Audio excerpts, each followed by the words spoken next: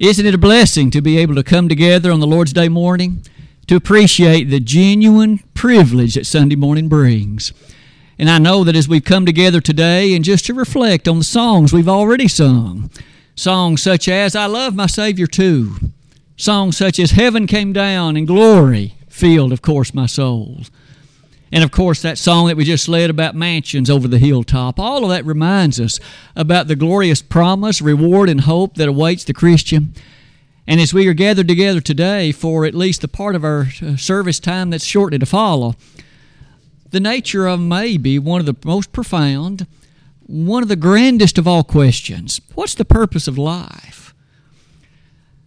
As I stand before you this morning, there are many who no doubt would perhaps wrestle and argue greatly with what we're about to do over the next few minutes, arguing that something as profound and grand as this cannot be addressed in such a short amount of time. I would think that in the earnestness of the next few moments, we can certainly use the Word of God.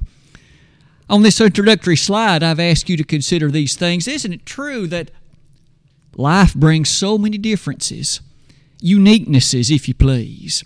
There are those that are young and those that are older. There are those that are female and those that are male.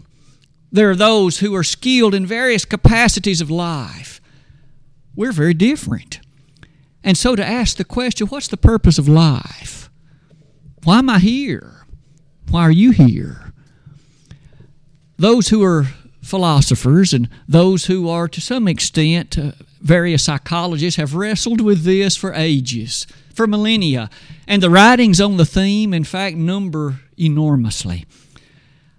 I would think that we might do it the following way. Let's take the first few moments of the lesson this morning and offer some of the thoughts that men have, in fact, encouraged, and then we'll devote the bulk of our lesson following that to revisit the Word of God. It is with that in mind, I would perhaps ask all of us, before I even turn the slide, if you were to suppose that we polled the human family and asked, why do you think you're here? What's the purpose of your life? What kind of answers might we get? What kind of philosophies might we encounter?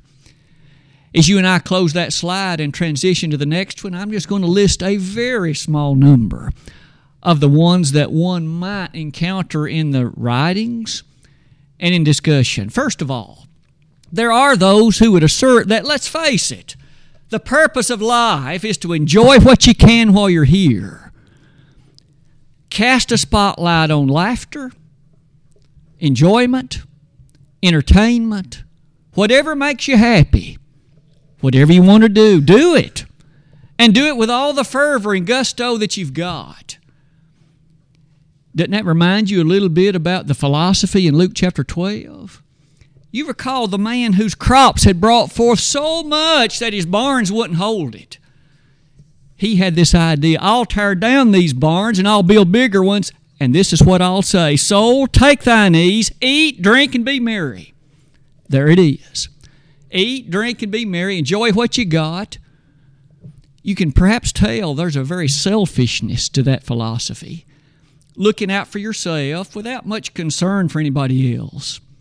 And also not much concern for any grander purpose than that either. You see, that's one well-known philosophy. There were some in the ancient Greek society who encouraged it. And there are many in our day who still, in fact, it seems, are given to it. That's only one philosophy, though. Might I suggest, before we leave it, that Solomon had some interesting things to say about that philosophy. I would encourage you to read Ecclesiastes 2 at some point.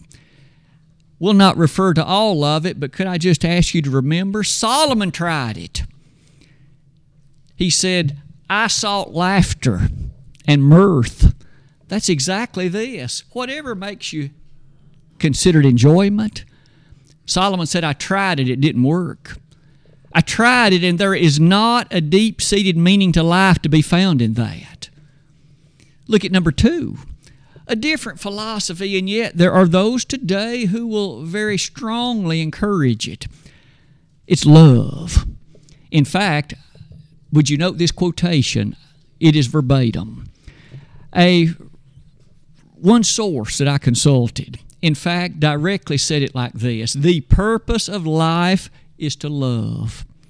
And then he elaborated, to become one with love and then to radiate that love outwards, to serve, to shine, and to share our light with the rest of the world. Now you'll notice this particular source has boiled it down to love. You serve others as you illustrate and show the element of benevolence, and love as you serve them in whatever way you can. You can perhaps tell that there's a very different way of looking at things based upon this one compared to the first one. There have been many, of course, motivated greatly by this attribute in love, to give of themselves in a rather selfless way to improve the lot of others. Maybe you can think about those in your life, those who have acted in a way, one way or another, motivated in some way like this. It is to say, then, that these two are among others that could be listed. Look at the third one. There are those who would very strongly assert the purpose of your life or mine is to improve our lot and our station in life. And by that I mean you make things better than when you found it. Could it be said when you and I depart the scene of this life that others who have known us and the circumstances in which we've touched, it is better when we left it than it was when we found it? As long as we could say that, some would say, you have fulfilled your purpose. You did what you ought to have been doing. One more time, you can see that no doubt many have reasoned that to approach life that way certainly leads to a betterment. Those who discover things, those who in fact will directly improve the standing of others. Interesting to think about it that way, isn't it? And yet all the while, might we ask one more time, is that the purpose of life? Suppose I use my time and talents through life and I'm never able to invent anything and I'm never able to proceed to the point of making a worldwide improvement. When I die, if I haven't done that, then have I fulfilled my purpose? Number 4, there are others who would be quick to say that as far as the purpose of life, it is no more than this, to do your duty in whatever station of life you are found. For some, that's more noble things, and for others, that may be less noble things. But the point is, whatever stance and whatever place you are in life, some would say your purpose is to do your duty, whatever that happens to be. For some, of course, that might be the role of motherhood. For others, the role of fatherhood. For others, various other roles that we may occupy in life. May I again ask, is that the purpose of life? I believe, even before we look at the last one, it might be fair to say, remember, these are human suggestions. I'm sure that your feeling is much like mine. I would really hate the thought of sojourning through life with no one's opinion more noble than these. I'd like more authority, wouldn't you? I'd like to know that someone who knows the answer has told me what it is. Look at number 5. There have been those who have asserted rather strongly, some philosophers, in fact, who've said, let's face it, the purpose of your life is to live on in whatever way you can. And of course, their thinking is typically through their offspring, through your children, your grandchildren, others that you directly can influence and impact, and you live on through them. And for those people, that's the purpose of life. Now, I stopped the list at that point because I don't want to take any more of our precious time in assembly on human answers. But you probably have often thought about considerations either related to one of these or some combination of them. One more time, what's the purpose of life? The sojourn that you and I enjoy in this life, however many years it may be. What's the purpose? Why are we here? Thankfully, we have a book that provides the answer. And we must not rely upon what men may suppose or what men may assert, because, again, those will not be final answers of authoritative value. That Bible that you're holding, why don't we open that and look at just a handful of passages? And as we do that, again, our goal is to address them in such a way in light of our question today. As seen in this passage, as seen in this particular assertion from the God of heaven, what's the purpose of men's life? What's the purpose of existence upon this planet? I might say at this point that you know that scientists are rather oft interested in finding life on other planets. And so they search the heavens with telescopes and other scientific paraphernalia, intently searching for life somewhere else. Because you see, in many instances, the matters we're about to discuss today are not a part of their thinking. They're not a part of the innate value and fundamental character of life. We're going to look at some passages that begin in the Old Testament, but we will quickly find our place into the New Testament. Would you turn with me to Deuteronomy first? Right now, why don't we ask it this way? Think about ancient Israel. Those descendants of Abraham through Jacob, those that in fact were the 12 tribes, those that became such a vital part of the way in which God's dealings in the Old Testament era were presented. Let's just for the moment ask about them. What was their purpose? Why was a person who was a Hebrew a Hebrew? What difference did it make? Why were they on this planet? At least if we were to begin our journey with them, it might point us in the direction of our lot today. In the opening verse of Deuteronomy 4, we find this statement. You might recall Moses, of course, speaking to the people, but he was declaring the things of God. And God, through Moses, said this, Now therefore hearken, O Israel, unto the statutes and unto the judgments which I teach you, for to do them that ye may live, and go in and possess the land which the Lord God of your fathers giveth you. Now, of course, they're speaking to this group of people who had just recently come out of Egyptian bondage. They were wandering through a wilderness region. They had the hope of course, occupying a very treasured land ahead of them. But in the midst of that journey, God said this, Israel, hearken, verse number 1, to the statutes and judgments. Which ones? The ones I teach you. And then he said this. The result of this was, when you do them, you will live.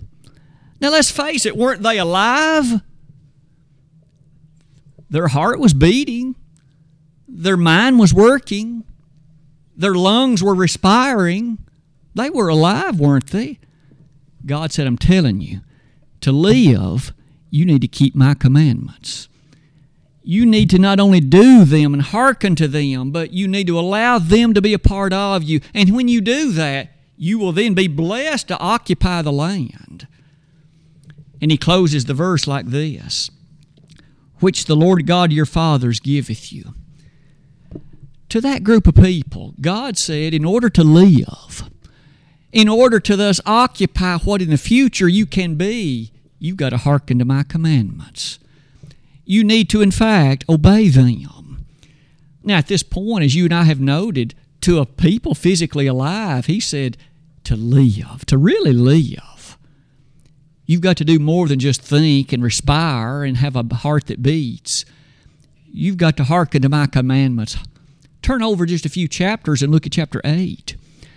Again, it's the opening verse of that chapter, but again, God, through Moses, says this, All the commandments which I command thee this day shall ye observe, to do that ye may live, and multiply, and go in and possess the land which the Lord sware unto your fathers. Now, you may think, well, doesn't that sound a lot like the previous verse? I've often noted that repetition is often a grand way to learn and to understand. And here, through Moses, God said, all the commandments. Previously, he'd said, hearken to the statutes. Now it's obey the commandments. And then he said this, that you may live. If you really want to live, Israel, it will begin and end with keeping my commandments. It will begin and end with being faithful to my statutes and judgments. Now, in light of that, they would be blessed to go in and occupy that land. But isn't it interesting that it was involving, of course, their purpose was to keep commandments? Did you notice in both these verses, nothing was said about what we would recognize from those human standpoints of a few moments ago. Nothing was said about that. Not only that, look at verse 11 of this same chapter. They were told that even in light of acquiring many of the things which, of course, the human family enjoys, they were going to go into a land and they were going to have some land, and it was going to be fertile, and they were going to be wealthy. That sounds a lot like that first philosophy we noted earlier. Get what you can, enjoy it.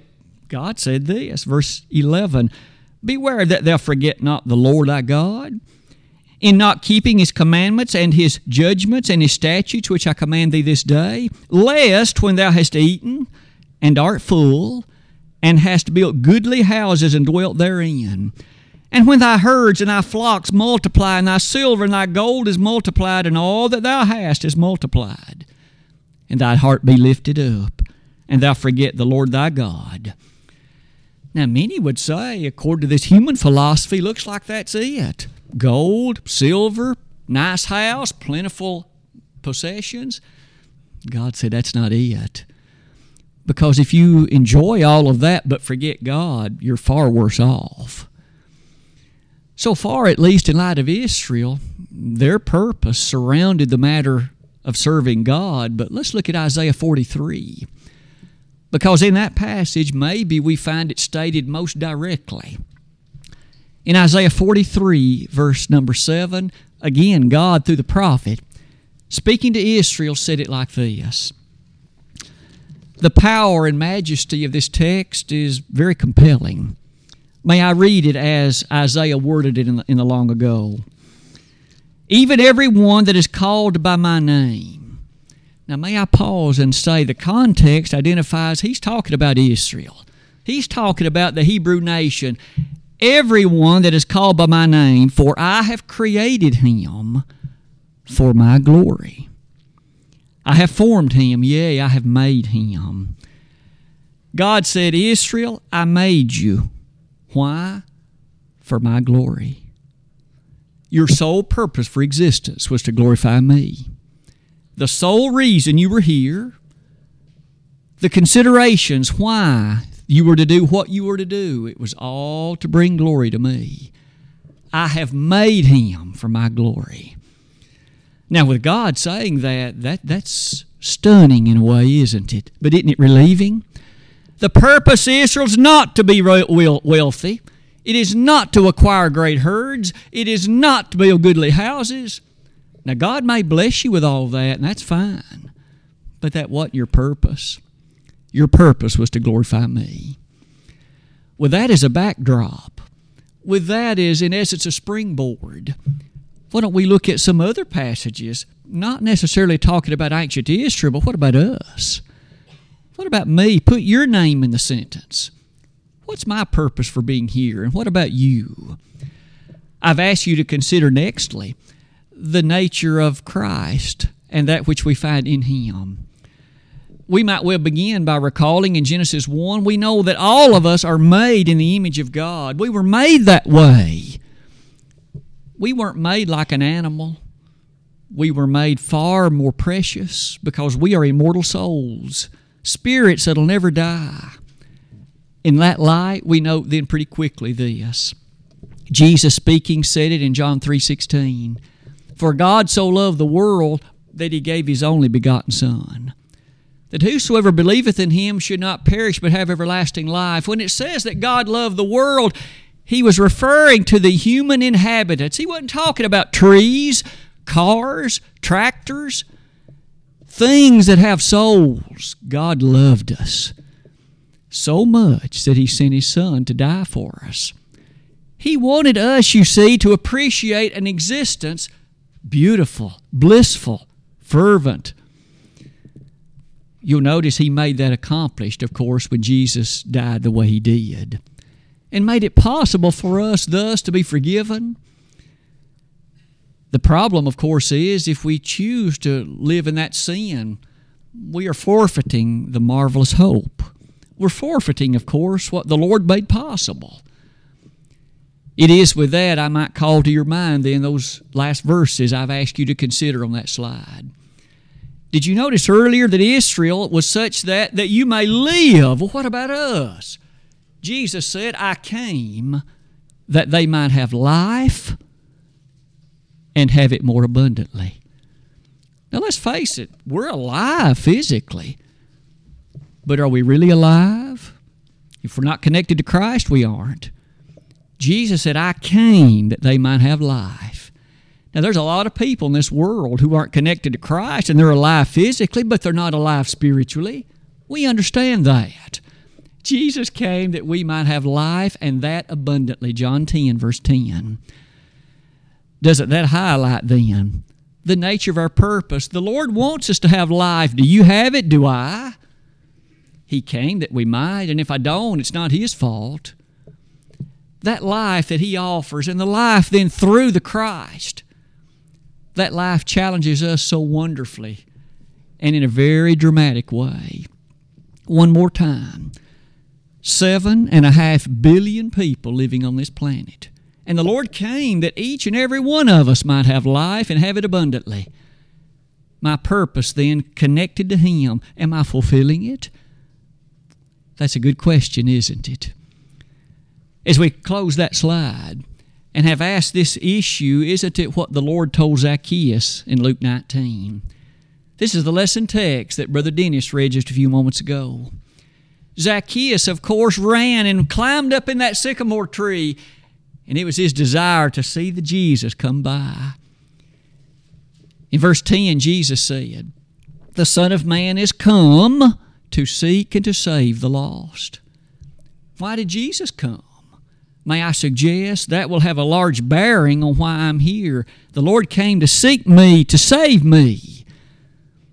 The grandest matter in my life touches to the spiritual, not the physical. Let's look at number 3. The message that Paul delivered to the Philippians.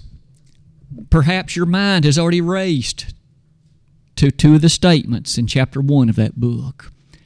Paul, of course, had already labored so often and so wonderfully in the service of Jesus Christ, and yet he was in prison at the time the book of Philippians was written. And in the opening chapter of that book, Paul could say, for me to live is Christ. Note verse 20. For me to live is Christ and to die is gain. Paul's reason for living surrounded Jesus. It's as if the Lord was the hub, and Paul's life, you see, were the spokes. They radiated out from Christ. For me to live, he said, is Christ, and to die is gain. Paul's existence, you see, his purpose for living here didn't surround money, possessions, anything like that. It surrounded Jesus Christ and being faithful to Him. You and I walk this planet almost 20 centuries after Paul did. And yet, for those that are Christians, nothing has changed. For those who recognize the nature of what life is all about, nothing has changed. You might notice the verse following, Philippians 1, verses 21 on to verse 23. As Paul described in that particular context, he not only highlighted that for me to live is Christ and to die is gain, but he quickly said, for me, for the time being, it's more needful that I remain. There was more preaching to be done, more work to be done in light of the work of Christ in the church. But one more time, it surrounded Christ. Perhaps it's time to interject that thought for you and me. What about my life? Does it radiate out from Jesus the Christ? Do I find the reason for my living connection to Him? If not, then I'm not really moving very strongly in the direction of my purpose. Number 4, also on that slide, what about the message that Paul delivered while he was preaching in Athens? Now, this is back in Acts 17, and you might recall that as Paul came into that city, his spirit was stirred within him as he saw all kinds of idols. They had erected various and sundry idols, and they just didn't want to leave anybody out. And so they even had one with this inscription, "To the unknown God." To the unknown God. And based upon that, Paul said, "Him whom ye ignorantly worship, him declare I unto you." And Paul began a masterful presentation. A presentation calling them not to think about other matters, but what is the God of heaven and what's His purpose for you. You may notice in that connection, specifically verse 25. We'll look at verses 25 and 28 in passing, but it's that 25th verse that we will begin with. And it is at that point we read the following. God that made the world and all things therein, seeing that He is Lord of heaven and earth, dwelleth not in temples made with hands. As we begin, we notice Paul drew their attention to the fact of God's greatness, the sheer exquisiteness and the awesomeness of Him. He highlighted that He is Lord of heaven and earth, and then he said this, "Neither is worshipped with men's hands as though He needed anything, seeing He giveth to all life and breath and all things." That life that you and I have, the breath that we breathe, everything that we enjoy has been given to us. We can't claim we've earned it. We can't claim that we've merited it. It has been a tremendous gift, and who gave it? God did. And in that observation, He gives you your life. And if He gave it to me, do I not then in earnestness and in fairness live in such a way that it follows the directive He has given? I don't own it. Look at verses 30 and 31 in the same context. The times of this ignorance. To them He said, "Look, all of these idols you've erected, all of this supposed worship that you have offered, it is not appropriate because of this.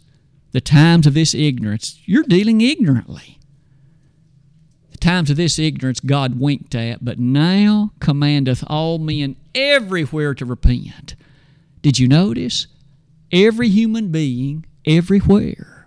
Doesn't matter the country, doesn't matter the culture, doesn't matter the society, doesn't matter the age. Everybody, everywhere faces this reality. God made you to the point you need to repent. For this reason, verse 31, because He's appointed a day in which He's going to judge the world in righteousness. Everybody. Our life here, you see, if we surround it with those matters we noted earlier today from what men have said, all the money I acquire, I can't take it with me. You can fill the casket with it if you want, but it's going to be buried, and that's where it'll stay. It's not going to enter heaven. Revelation 21 tells us this. The possessions we acquire, it's not going to heaven either. Isn't it interesting to see, then, that our purpose surely must transcend what this life has to offer? It is for that reason, let's close that slide with number 5. One last verse about faithfulness. Why am I here? Why are you here? Revelation 2, verse 10, and may we paint this picture. That little message was written to one of the 7 churches of Asia. It was the church at Smyrna. And it was a congregation that was shortly to endure a great deal of difficulty, challenge, strife, and imprisonment. Can you imagine having been a member of the church at Smyrna? In about the middle to latter part of the first century, and somebody stood up and read this message, "You're going to be cast into prison. But be thou faithful unto death, and I'll give thee a crown of life." Be cast into prison, but what about my nice house? What about my job? I'm going to have to lose my job if that happens. Well, what about the land I've got to plow and till when I lose it? What about the herds that I'm going to lose? Jesus didn't say anything about any of that. The only thing that's important, you be faithful till death. Nothing else matters. Did you hear what he said? Nothing else matters. Because if you're faithful till death, you'll leave this place and go home to glory. To a place far better than this. To a place far richer and more exquisite than this. The purpose of life.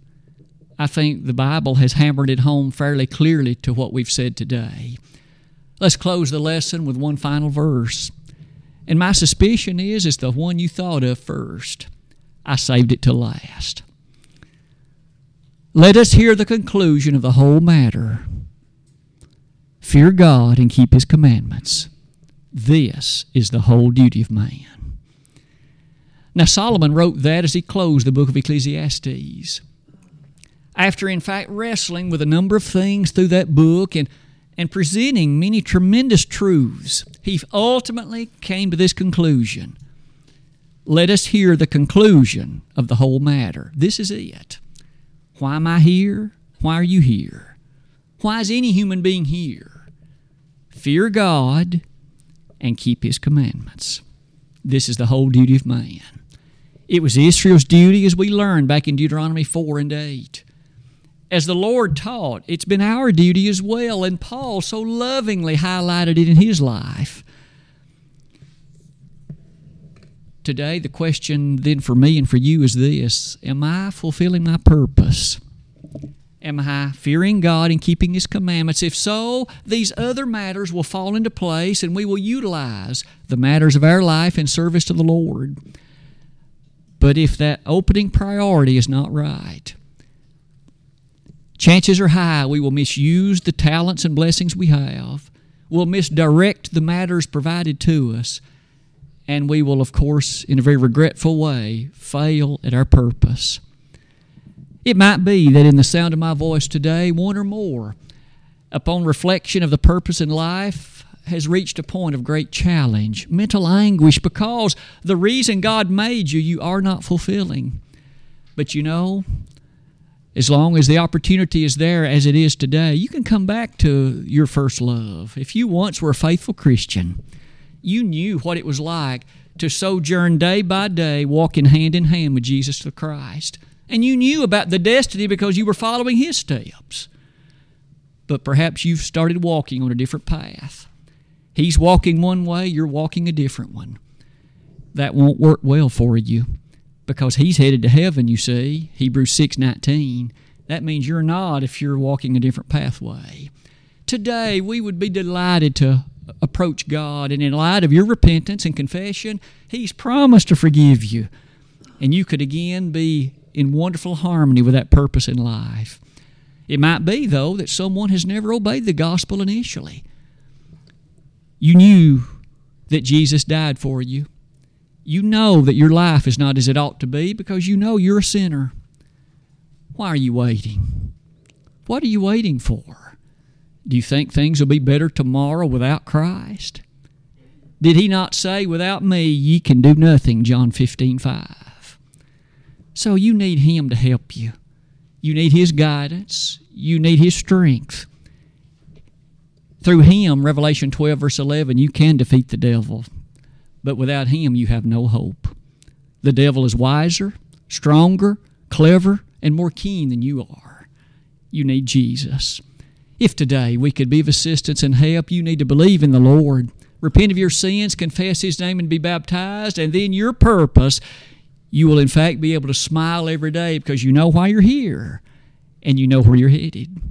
But today, if we could help anybody in either of these ways, we'd like to do it at once while together we stand and sing the chosen song.